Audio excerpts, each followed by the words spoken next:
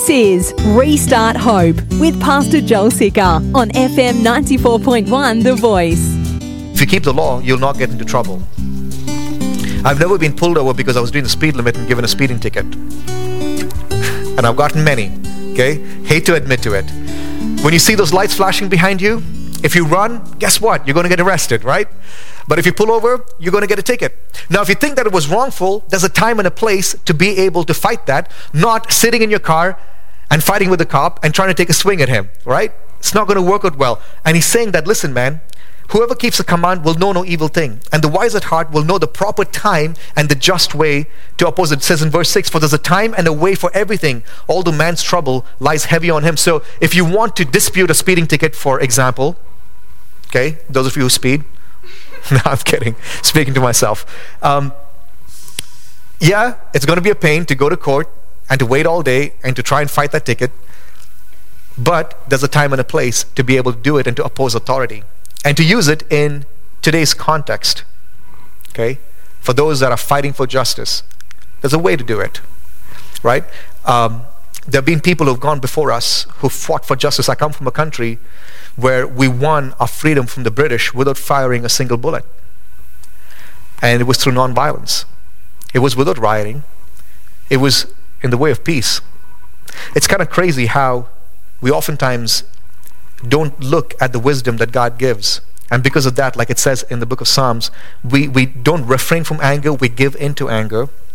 And we don't forsake wrath, we respond to wrath. We don't say, I'm not going to fear, we give into fear. But the word of God says perfect love will cast out fear. And we only find ourselves in evil. It can be very inconvenient to respond to your duty to your country the way God calls you to. But when we respond that way, we're recognizing the sovereignty of God. Verse 7 says, for he does not know what is to be. For who can tell him how it will be? Solomon is shifting gears without putting in the clutch, and it's very annoying. It grinds gears a lot. What's he talking about out of the blue? For he does not know what is to be, for who can tell him what it will be? He's talking about a person that is not recognizing the sovereignty of God and is not submitting to leadership. He doesn't recognize that God is sovereign, and no matter who the leader is, no matter how powerful he is, that there is coming a day when there will be judgment.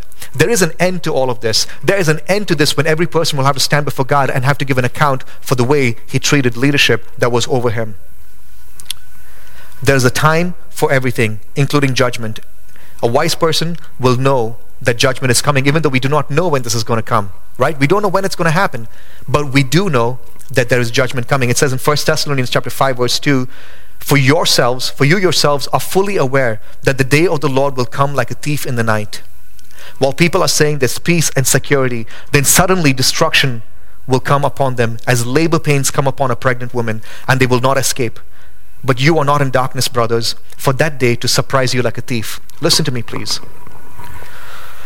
It's very easy for us to be swayed by the threats of various different communities, for us to take a stand that seems like we're standing up for justice, but in the process, ignore God's sovereignty. In everything that we do and say, we have to trust the sovereign plan of God. And even when things don't go the way we want it to go, we have to know that there's a day coming when every man will stand before God and will have to give an account. We have to trust these leaders, these authorities, these people that wear their badges and abuse their power. We've got to trust the sovereignty of God. Man, I've been a victim of police brutality in India, wrongfully accused. And I can choose to live in bitterness and insecurity, or I could choose to stand in the presence of my mighty King and know that one day each and every one of them will stand before God. In fact, the more I recognize that, the more it makes me cry out for peace on those people who are abusing, those people who are poor, those people of different races, those people of different religions, because it's going to be terrible. It's going to be frightening for them when they stand before God. A wise person will submit to the government because there is a time for judgment. So yes, God in His sovereign plan has appointed leaders. Some are good, some are bad. But we need to recognize that we have an obligation to serve our government, recognizing that God is above all. It says in Romans chapter 13, verse 1, if it's your Bible, you might want to underline this, especially when we go through times like this. Romans chapter 13, verse 1, let every person, some translations will say every soul, let every person that's breathing, let every person be subject to the government's authority, to the governing authorities. Why? For there is no authority except from God, and those that exist have been instituted by God. Now you can think that, oh sure, Paul is writing this when he was a Roman citizen. He's having a great time. Let me remind you, he's writing this when Caesar is the one, when Nero is the one that's ruling the people, and he was a wicked, wicked ruler. And Paul is saying, listen, submit to authority, because God is sovereign over all. Verse 2 in Romans 13 says, therefore, whoever resists the authorities resists what God has appointed, and those who resist will incur judgment. Man, that's kind of crazy. Like I told you earlier, one of your commitment to saying yes to Jesus is saying yes to submitting to your authority. The family, your family, the church, and the state are three institutions that God has placed in society to restrain evil and to promote social order. Are they going to be perfect? No, they're not. Because we have people like Levi, right? Sorry, Levi, I'm joking. Because you have people like me, and you have people like you. God has appointed the family, the church, and the state to restrain evil and to promote social order. But we need to recognize that even though it's not perfect, there's someone who's perfect above it all, who is watching over it all, and that's our sovereign almighty God. There are people who will use power for bad and some for good, but God is sovereign over all. See how God's sovereignty is greater than man's authority. See how it plays out. How God's sovereignty is so much more greater than any president's authority, any pastor's authority, any policeman's authority. Watch this. Verse 8. No man has power to retain the Spirit. He's going to talk about four things over here. Okay, and I'm sorry, I'm going to pause and the slides are going to change back and forth. No man has power to retain the Spirit. In other words, no one can keep someone's spirit. When it's your time to go, guess what? No one can say no. When it's your time for you to breathe your last, it's gone. No man has the power to retain your spirit. And he says, or power over the day of death.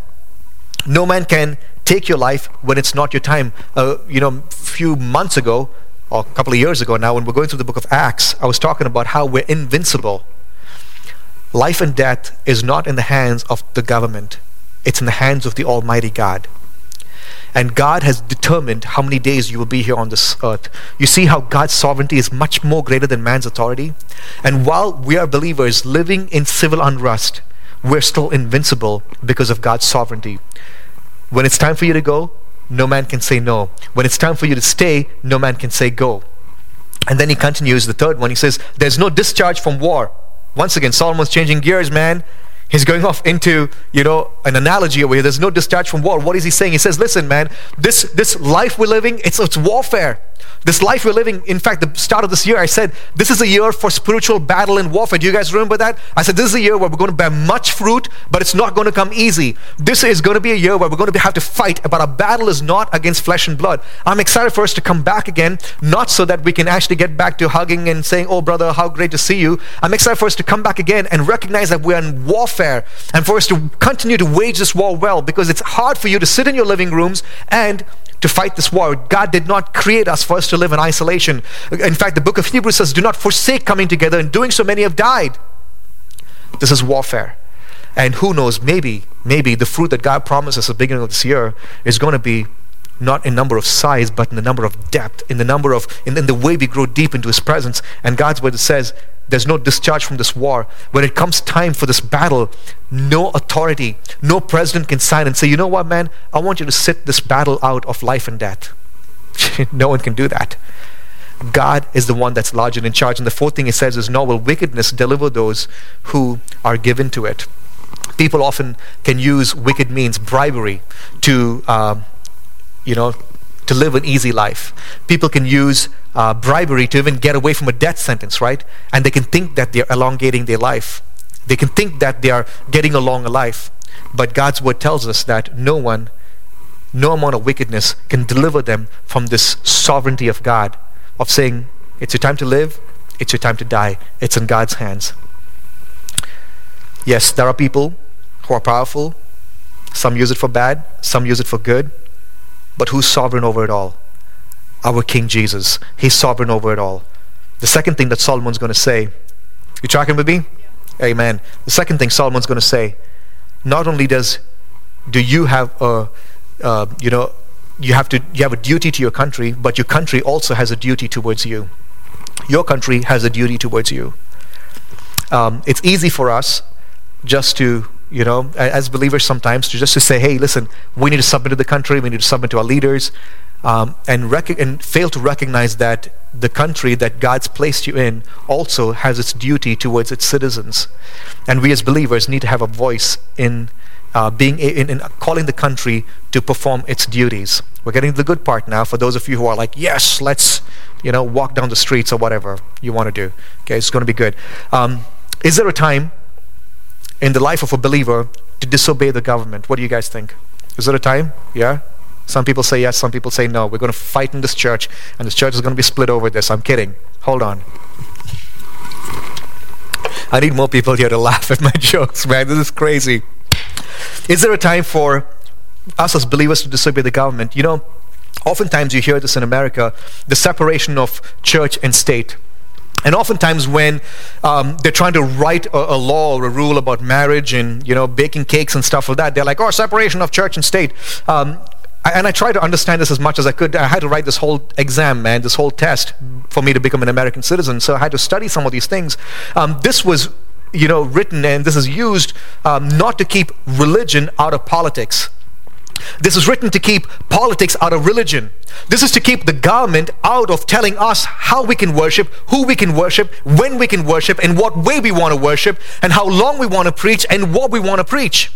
And if we can carry this word or not, and live according to this word or not, that's what separation of church and state is to keep the government out of our freedom to be able to worship our risen Savior Jesus.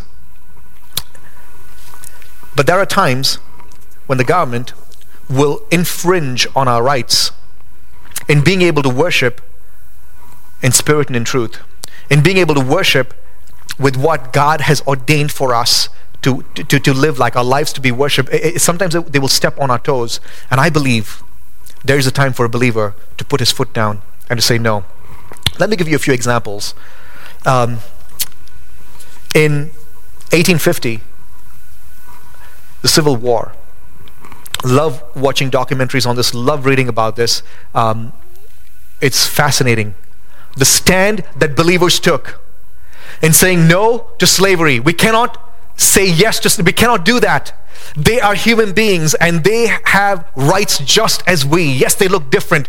And not just in America, but around the world, you have Christians standing up for the right of other people. There is a time for us to put our foot down and to wage war if we have to fight for the rights of other human beings.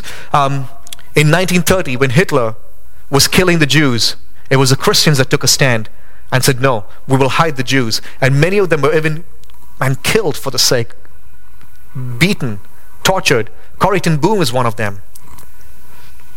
In the Bible, we see Pharaoh writing out a decree saying to all the midwives, when a Hebrew child is born, if it's male, kill it. But it says they disobeyed the orders of Pharaoh, and God was pleased with them and blessed them. Crazy.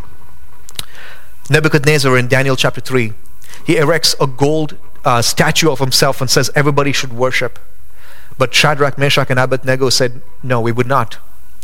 And they were put in the furnace for it, but God rescued them. There's a time for us to put our foot down. What about in the New Testament, Acts chapter 4?